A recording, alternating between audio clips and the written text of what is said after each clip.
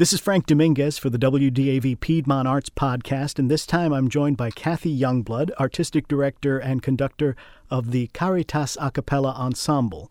She's had a long and varied career in choral music, including with the early music ensemble Ars Nova in Guatemala, where she lived for 17 years. And while there, she founded the Choral Society of Guatemala and conducted a performance of Mendelssohn's Elijah with the Society and the Guatemala Symphony Orchestra. More recently, she's taught music theory and piano in the area and devoted herself to writing choral music in addition to her duties with Caritas. They're performing a program titled Homegrown on Sunday, February 25th, with music by regional composers such as Dan Forrest, Dan Locklear, and James Kevin Gray. Performances are at 3 p.m. at Davidson College Presbyterian Church, and then again the same day, 7 p.m. at Christ Episcopal Church in Charlotte. Kathy, welcome back to WDAV. Thank you, Frank. It's good to be here. Now, I think the first time we met was when you had brought one of these choirs you worked with in Guatemala to WDAV. And before we talk about Caritas and what your mission is, tell me about how you wound up in Guatemala working with an early music ensemble. Well, my parents were with the Lutheran Church, and they were assigned to work in Guatemala. So I was a youngster when we first moved there and lived 17 years there and 2 years in Venezuela. So I consider myself more Latina than I do gringa. That's wonderful. And it was, as I recall, a wonderful visit with the chorus from Guatemala that you brought to our attention and brought up to the studios for us. Yes, Capella Cantorum was started when I was there, and they have just done a remarkable job of developing a cappella music to the point where they're now considered the premier group in Guatemala, and I was delighted to be able to bring them here so they could experience the musical scene here, and that you all could hear from them as well. Now, you're here to talk to me today about your ensemble currently, Caritas, and I noticed from the website and the materials about it that you have sort of a special motto or slogan or mission, if you will. Tell us about that and where it comes from. Sure. Our mission statement is a cappella artistry with a purpose. And it's sort of divided in two. The a cappella artistry emphasizes our desire to really produce an excellent product. We have an almost, I would say, semi-professional level of singer. They're all auditioned and just really cream of the crop. We have 16 voices, and we really focus hard on working, producing, a high level of quality in our a cappella music. The second half of that slogan, with a purpose, kind of relates a little bit more to our desire to not just bring something for a one-time blessing, so to speak, to the audience that listens to us. We certainly want that to happen, but we want it to be productive beyond that.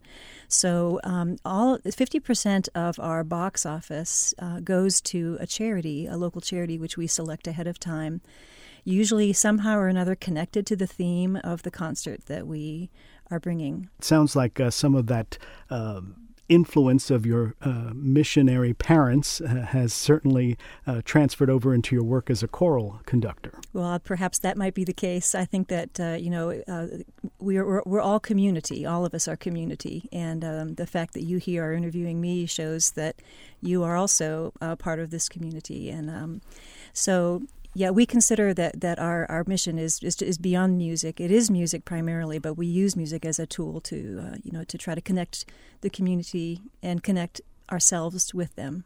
Tell us specifically about this program, Homegrown, and about the music that's going to be featured in the concerts. The idea came about as wanting to feature composers of the Carolinas. I feel like there are just so many gifted composers in our own backyard, and many of them are not known, and so it was just a real privilege. One of my desires in my programming is usually to try to expose some new composer so that there can be some awareness of their work. So we'll be featuring composers from North and South Carolina.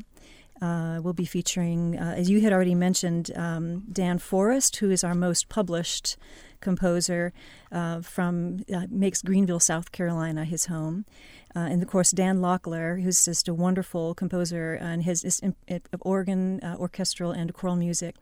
Then there are others, Dr. Jackie Yost, who is at UNCC, primarily an organist, but has written some lovely choral music as well. And then we're contrasting our styles. We are featuring Rick Bean, who is a very well-loved jazz pianist in the Charlotte area and just a dear friend. And he's written something for us specifically. By the way, 5 or 6 of the pieces that we'll be featuring will be premieres. Then James Kevin Gray is a composer, young composer, we have to keep our eye on him. I think he's going to go far. He has also done a lot about the power of collaborative singing and joining groups together that I think is really nice. Dr. Kenny Potter from Wingate, Sarah Terrell, and Dr. David Batchelor, who is the composer in residence at Winthrop University, and finally Marianne Archer. And I'm going to throw that in there. I also composed a piece for the program. I think you're entitled to that. Get a little bit of your work in there, too. That sounds like quite an impressive roster of local people. And on a personal note, I feel like several of those names you mentioned are friends of WDAV's, either because we play a lot of their music, as in the case of Dan Locklear and Dan Forrest. James Kevin Gray is also, in addition to being a composer, the music director at St. John's Baptist Church, where we do our yearly Lessons and Carols live broadcast. Kenny Potter has been a guest on this podcast recently, so definitely a roster of people worth listening to on this concert program.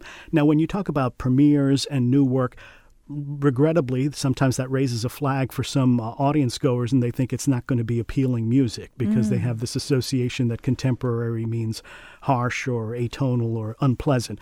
What can you say to reassure them? Oh, my goodness. Yes, they're in for a treat. I hope that they'll put that concern aside. We are featuring one piece that is David Batchelor's piece called Silence, Peace, Rest, which is particularly unique.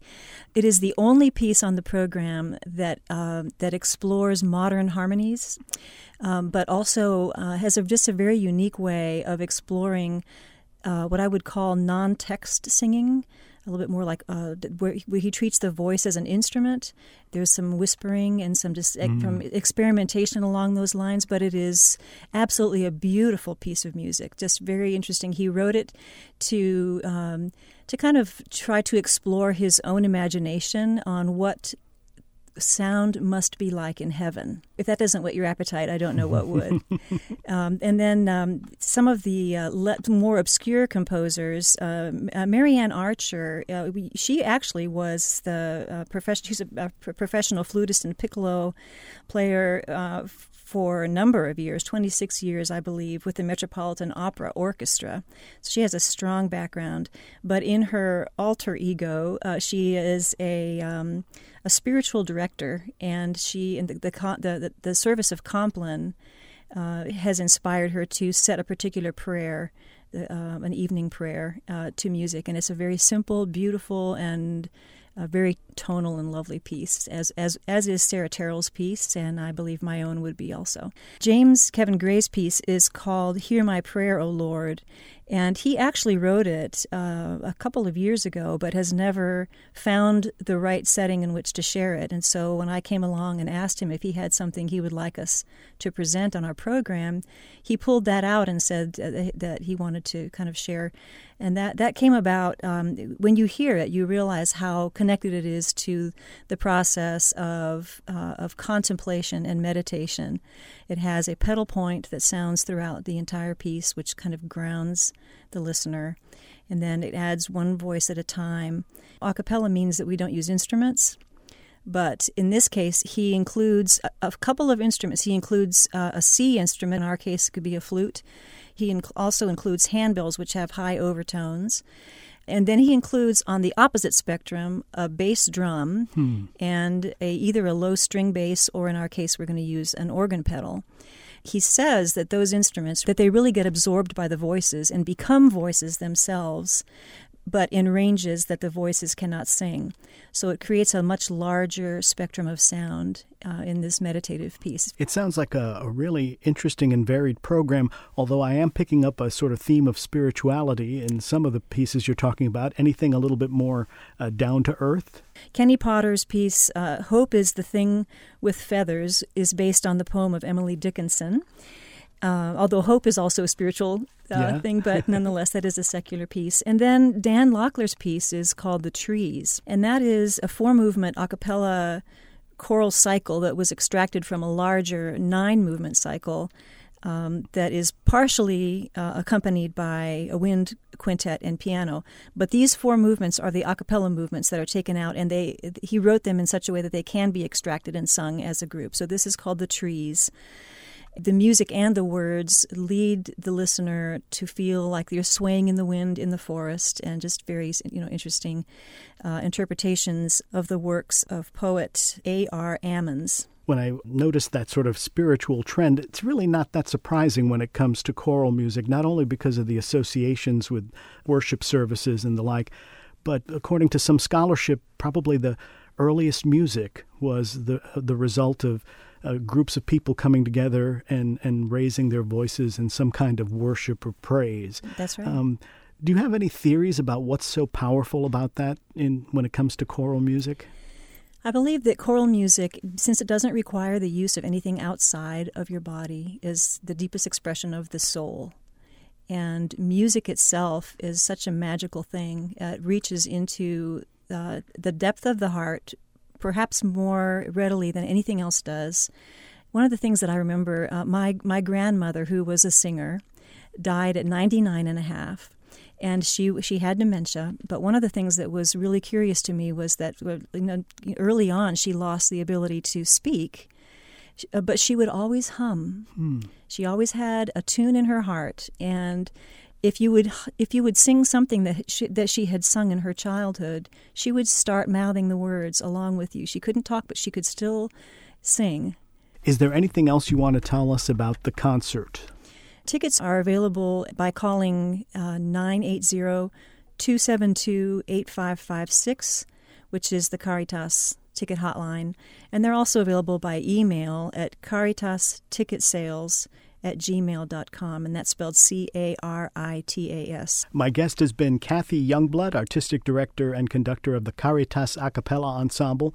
And again, they're performing a program titled Homegrown on Sunday, February 25th, with music by many regional composers, including Dan Forrest, Dan Locklear, and James Kevin Gray. Performances are at 3 p.m. at Davidson College Presbyterian Church, and again later that day, 7 p.m. at Christ Episcopal Church in Charlotte. And there's information at our Piedmont Arts Podcast subscription page. We will post a link there to the Caritas website so you can get more information if you missed any of these details. Kathy, thanks so much for speaking with me. My pleasure. Thank you for having me. Subscribe to this podcast at wdav.org/subscribe and follow us on Facebook for classical music news, humor, and programming updates.